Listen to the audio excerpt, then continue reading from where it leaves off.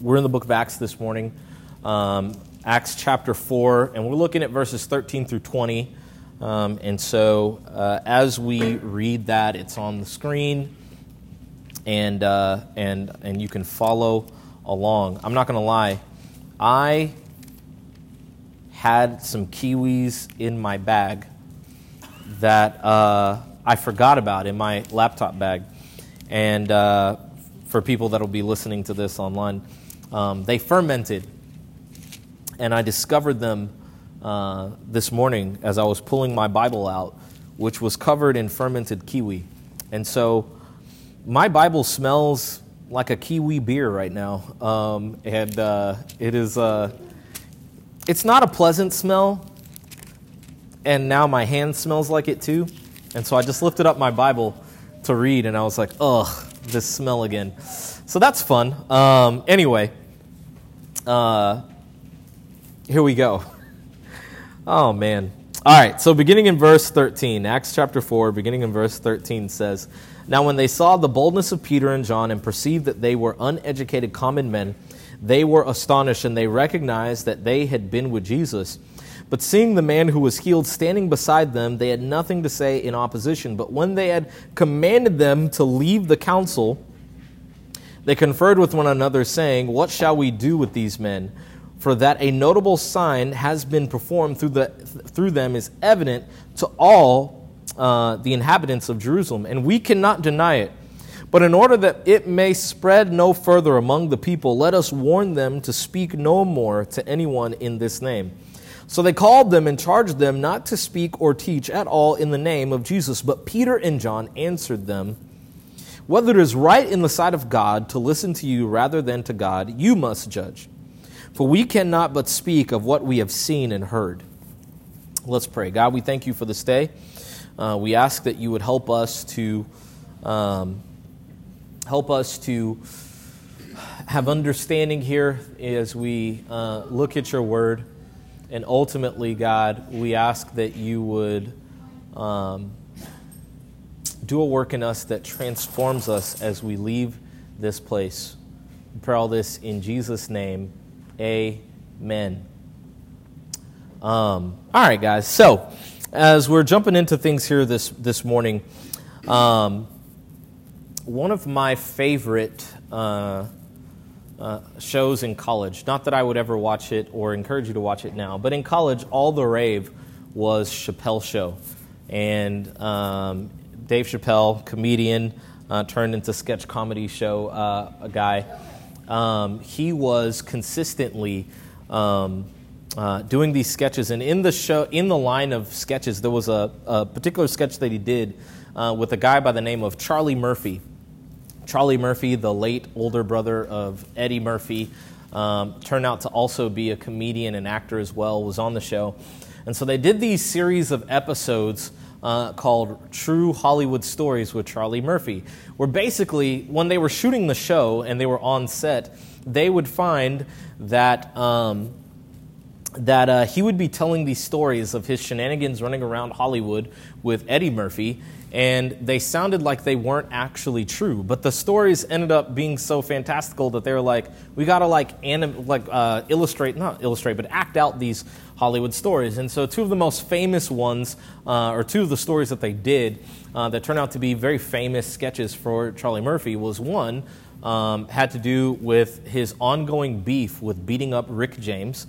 And then the other one was the time that he ran into Prince at a club and made fun of him, and then him and his friends challenged Prince and his friends to a basketball game, and then ultimately lost that basketball game. Mind you, Prince was bedecked in full out, like high heels and all the stuff that they were doing during that phase in the 80s and things like that. And so these stories would just kind of happen, and you're like, no way this actually happened, except for the fact that in the issue of Rick James, they actually brought Rick James when they're telling the story of all the times that he beat up Rick James for all the things that they did. In particular, I remember there was a time where Rick James went over to Eddie Murphy's house and had tracked in mud on his shoes and then kicked mud all over Eddie Murphy's brand new, like, white couch, of which then Eddie Murphy and Charlie Murphy got into a fight with him about the whole thing.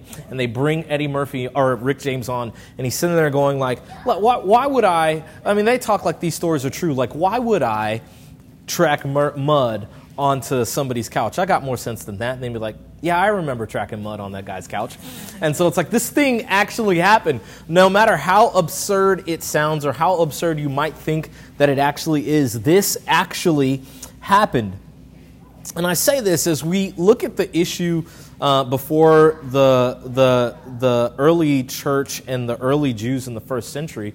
As the disciples of Jesus are talking about this pretty remarkable thing, that Jesus of Nazareth, the one that was crucified not long before, was actually no longer dead, but actually alive in the flesh, walking around and talking and doing things. And this led the disciples to go around telling people this and doing things, powerful, miraculous signs in the name of Jesus. And ultimately, as they are doing these things, it necessitates some kind of a response. Requires a response, that no matter how absurd it might sound, that the guy, remember that we shouted that we want Barabbas over him, and so then we put him before the Romans, and they beat him and made him carry a cross and executed him, and then threw him in a tomb, and then posted guards outside of it with a giant stone to block the entrance, that guy is no longer dead, and in fact he's alive and well and walking around. We've seen him with our own eyes, and I'm trying to tell you that no matter how ridiculous you think that it is, get up and respond to this truth.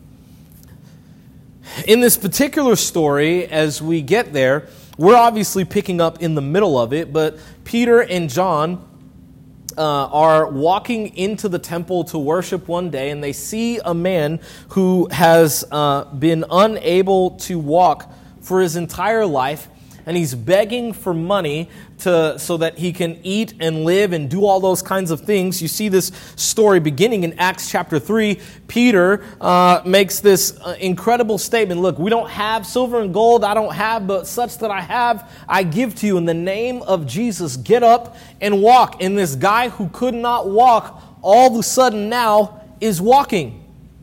And it causes a commotion, and people are astounded because it's the guy that's been begging his whole life. People have walked by him day after day after day. They know who this guy is, and now they can see the guy who was lame is now able to walk.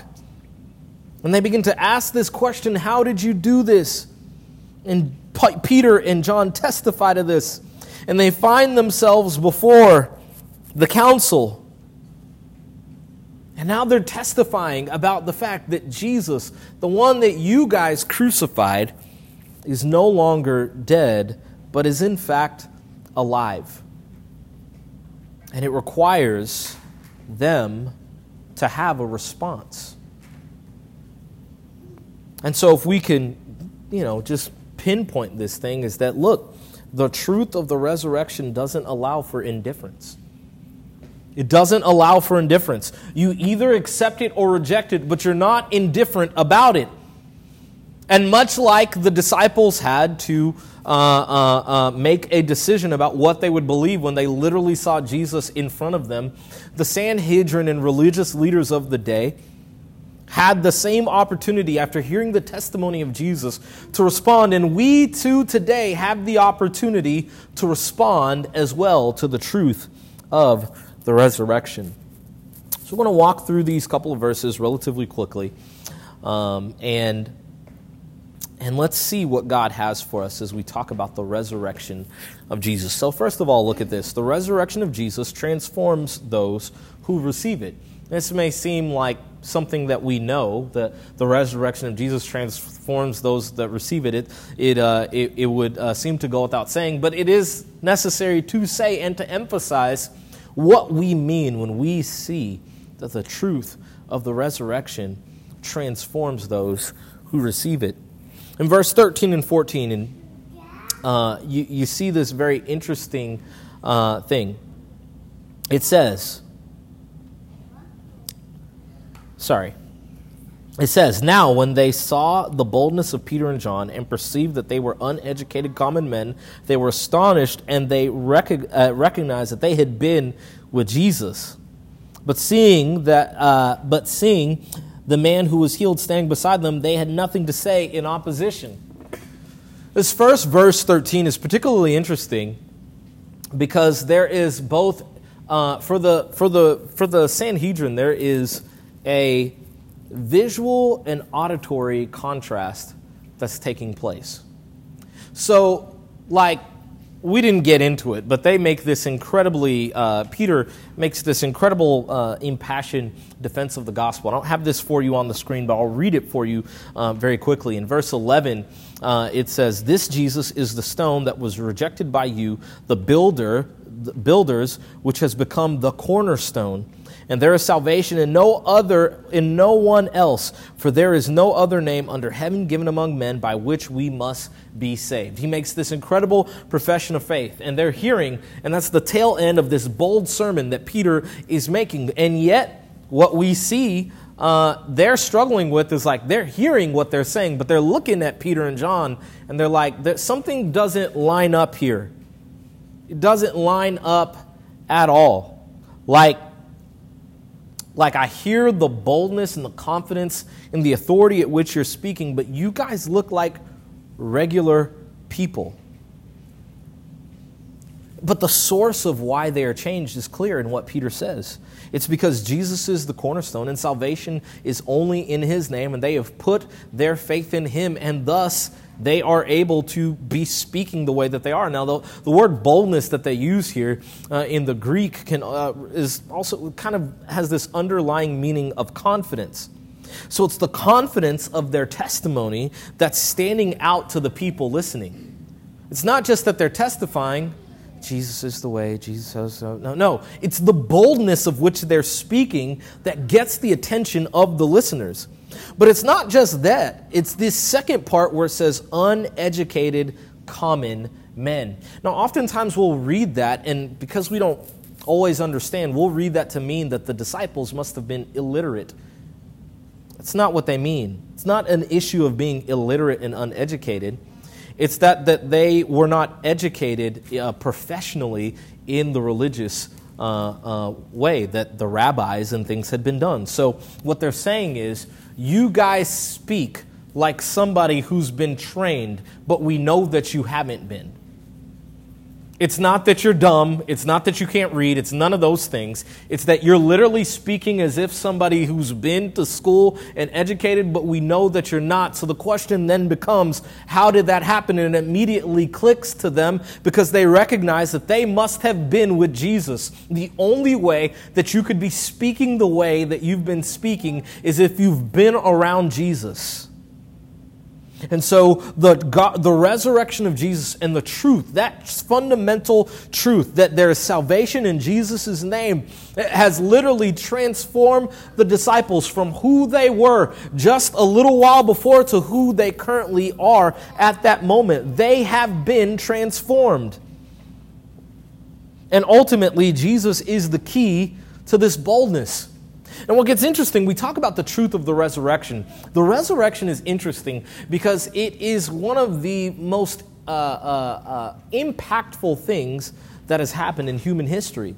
So much so that regardless of whether or not you're a Christian or not, if you're a historian and a scholar, you have to deal with the transformation of the disciples post the resurrection of Jesus.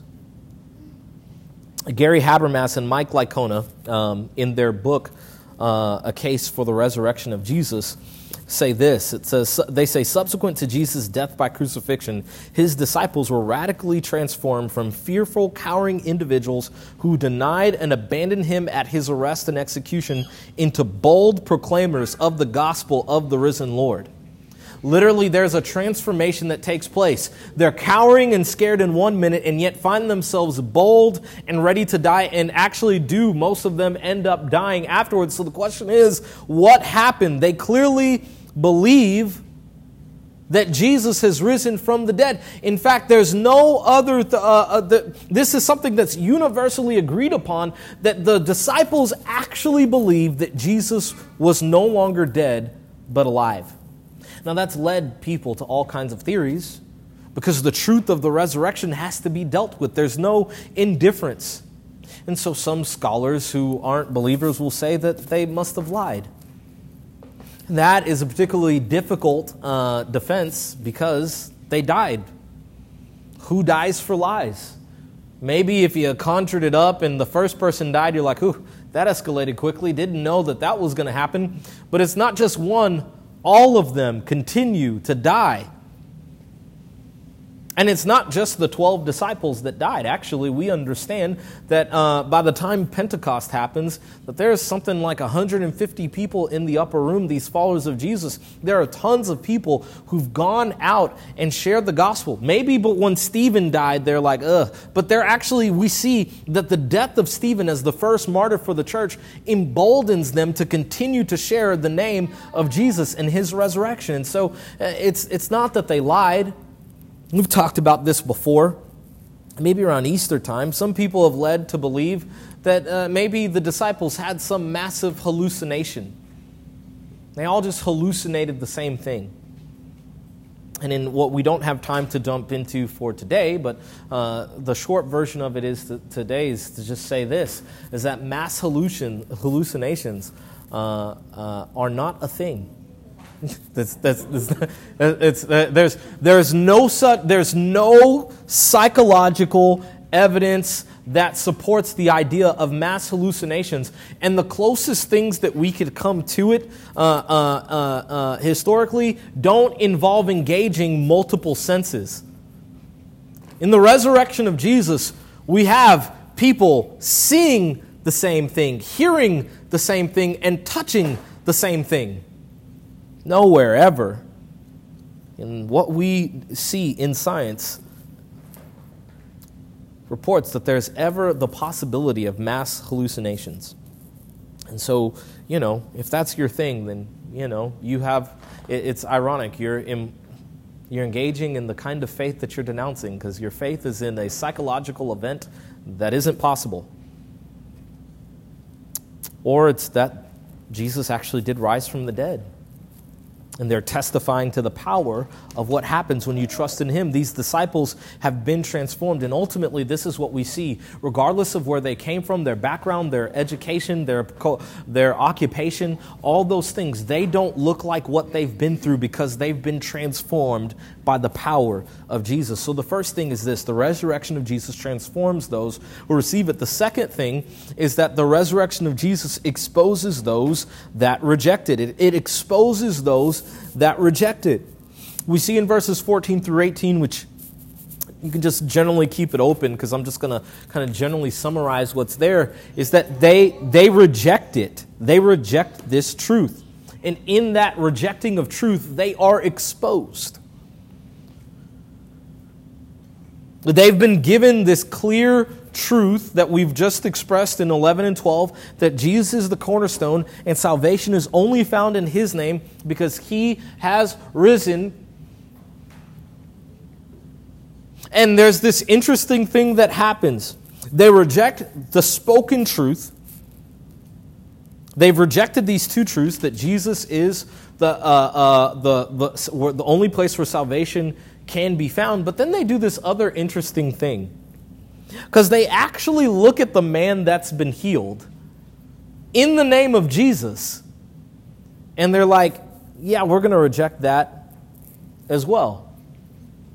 Look at what happens here and what they reject. They reject the audible truth of what's being told to them. And then they reject what they see before their very eyes. Because they can see that the disciples are untrained and bold.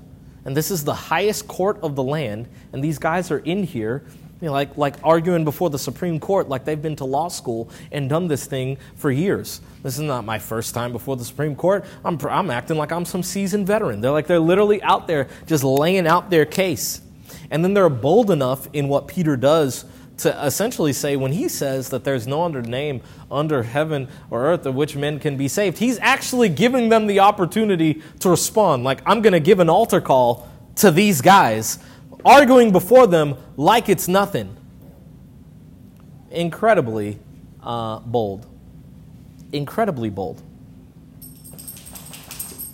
Interestingly enough, we don't get into this per se often, but Sanhedrin is made up of two groups, Pharisees and Sadducees. Pharisees are your religious leaders. By the way, this is like a very high-level crash course on first century Jewish politics, but you've got your Sanhedrin that has Pharisees and Sadducees. Your Pharisees are your religious leaders. Paul would have come out of this group of people, and they actually hold to the Old Testament, and one of the key features of them is that they actually believe in the resurrection of the dead, that like people can rise from the dead. The Sanhedrin are more political leaders, and what marks them is they believe less of the Old Testament, but that one of the key things for them is that they don't believe. These were people that didn't believe in the literal resurrection of the dead. So they're more political leaders who they're more logic or reason based, and they reject the idea of this supernatural resurrection of the dead. And why is all of that important? Because some of the people in the room don't necessarily have a problem with the concept of the resurrection of the dead. They're just questioning whether or not Jesus rose from the dead. And others in the room are like, nah, that's crazy. That didn't happen at all. My worldview does not allow for me to believe that there's resurrection of the dead. But in this room, as they're talking, you see this. They can see that the disciples are changed. They can see that they're speaking boldly. They can see that a man has been healed, and yet they reject what's clearly in front of them. And not just that they reject what's clearly in front of them, they go so far as to say, not only that, let's rebuke you and say, don't you tell anybody about the name of Jesus. The same name that has helped this man that we've all walked past day after day, and we know that he has healed. And these guys that were once cowards and tripping all over themselves, now you're bold speaking. All these things we're going to reject, and it exposes the faultiness in their logic. 1 Corinthians chapter 1, I do have this for you. In verse 27 and 28 says, "But God chose what is foolish in the world to shame the wise. God chose what is weak in the world to shame the strong. God chose what is low and despised in the world, even the things that are not, to bring to nothing things that are." And so we see that God is consistently in this work of exposing the weakness of the world in the way that it approaches the concept of truth, because if your way of working out truth is only to go by what your hands can do and touch and feel and make sense of, that you're elevating the logic and reason of man, and what God is doing subverts that. So much, it's interesting. I'm a big movie and TV person. And there's a particular movie that caused a lot of controversy in pop culture. And it's a movie called The Last Jedi. If you're a Star Wars person, which, we can all laugh, but those are billion-dollar franchises right there. Star Wars is a franchise that is beloved, has made itself into, or worked its way into the pop culture, firmly embedded. Luke, I am your father. Everybody knows these things. There is no try, only do or do not. Everybody's like Yoda. He's amazing. Who's got beef with Yoda? If you've got beef with Yoda, then you're the problem. He's awesome. And you see in this new show, The Mandalorian, Grogu, who's like the Yoda equivalent, same species as Yoda, and it's all this kind of stuff. But the movie The Last Jedi was particularly interesting because when they started this prequel, the new trilogy, sequel trilogy, which comes after the Return of the Jedi and all that kind of stuff. There was all this hope and potential. J.J. Abrams gives us The Force Awakens, and they've set up all these storylines. And what happens from the opening moments of The Last Jedi is that Rian Johnson, the director, he's really known for like his whodunit kind of like movies and things like that, like Knives Out. And so his approach to this movie was to like have a whodunit approach, which is really built on the idea of subverting expectations. You know, and not going to lie, was not received well. Because apparently Star Wars fans don't go to movies to have their expectations subverted. And what becomes interesting is that movie was so poorly received by the fan base that it is said to be the movie that actually broke Star Wars as a franchise. That from that moment on, it was no longer a bank that they could actually just rake in money and praise from fans. Toy sales and merchandise, which was a huge part of the Lucas film empire, completely tanked and all that kind of stuff. And it comes from subverting expectations. Now, I say all that is because subverting expectations can be good and at times can also be bad. Star Wars subverting of expectations, bad subverting of expectations. But what God does in subverting expectations is that he says, what is it that the world values? Is it your money, your prestige, your name, the place that you come from, all of those things?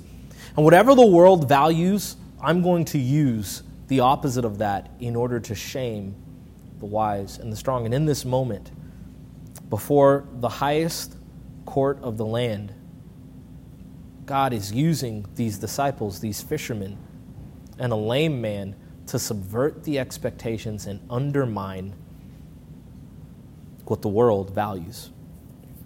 So, we see that the resurrection of Jesus transforms those who receive it, it exposes those that reject it, and lastly, compels everyone to respond. Compels everyone to respond. Peter makes this very interesting statement in verse 19, where he basically says this. He says, but Peter and John answered them, whether it is right in the sight of God to listen to you rather than to God, you must judge. For we cannot speak about what we have seen and heard. The onus ultimately is not on us to be quiet, as Peter and John are saying, about what we know to be true. It's for you to respond one way or the other to the truth that's being spoken. It compels you to respond. If you reject the truth, then you're rejecting the name under which, the only name in which people can be saved and have peace with God. And if you accept this truth, that you are now accepting the way in which to have peace with God. You know, this past week I was at Lifetime Fitness and I was having a conversation with this 17-year-old. Last weekend, with working her summer job in the cafe at Lifetime Fitness before going back for senior year of high school. And this young lady and I are having this conversation. We're talking about faith. And it was interesting because she's somebody who grew up in and around the church and even went through confirmation and things like that. And she found herself at this point like, I know I did confirmation, but I find myself doubting. And if I were to say anything, I would say that I'm an atheist. And so we begin to talk about Jesus and the gospel and whether or not, where do we get our concept of right and wrong from and ultimate truth, all this other kind of stuff. And I remember sitting there at the end of the conversation, I looked at this young lady and I just said, look, you may have grown up in and around church. You might have heard this stuff over and over and over again. But what I'll say to you is this, is that you ultimately have to make a decision. Like, we've walked through the philosophical arguments for ultimate truth and all that kind of stuff, where it comes from. And I've laid out for you Jesus and all that kind of stuff. But you have to make a decision for yourself as to whether or not you'll accept that and the implications that it has for your life, or reject it and the implications that has for your life. And at the end of the conversation, I'd love to tell you that she accepted Jesus right there. And what she did say was, that's really deep. I really want to talk more about this, and I'm glad that you're willing to have this conversation with me. And I think that it's interesting, because within that, in preparation for this sermon, I found myself at the same peace that Peter and John found themselves at. The truth of the resurrection compels people to respond, but your responsibility is simply to speak the truth. of who Jesus is. And it's ultimately the work of the Holy Spirit in people's lives for them to respond. For me, I hope that's a freeing burden. For others in this room, I hope that frees you as well. And as we are ramping things up here in the weeks to come with City West Church and trying to launch and all this other kind of stuff, I hope that you're encouraged with the reality that it's not our responsibility to transform hearts. It's only our responsibility to speak the truth that we know, that Jesus is Lord and brings hope. Look, our mission statement, we say this all the time. Several of you can quote this by heart, but we're lighting the way for diverse people to find unity in Christ. Like, we're called to be salt and light, but we're not called to make the decisions for people. But in what God has called us to, we ought to be faithful and excited and bold to do what He's called us to do. Let's pray. God, we thank you just for this day and for allowing us to be here. God, we're grateful. We're grateful.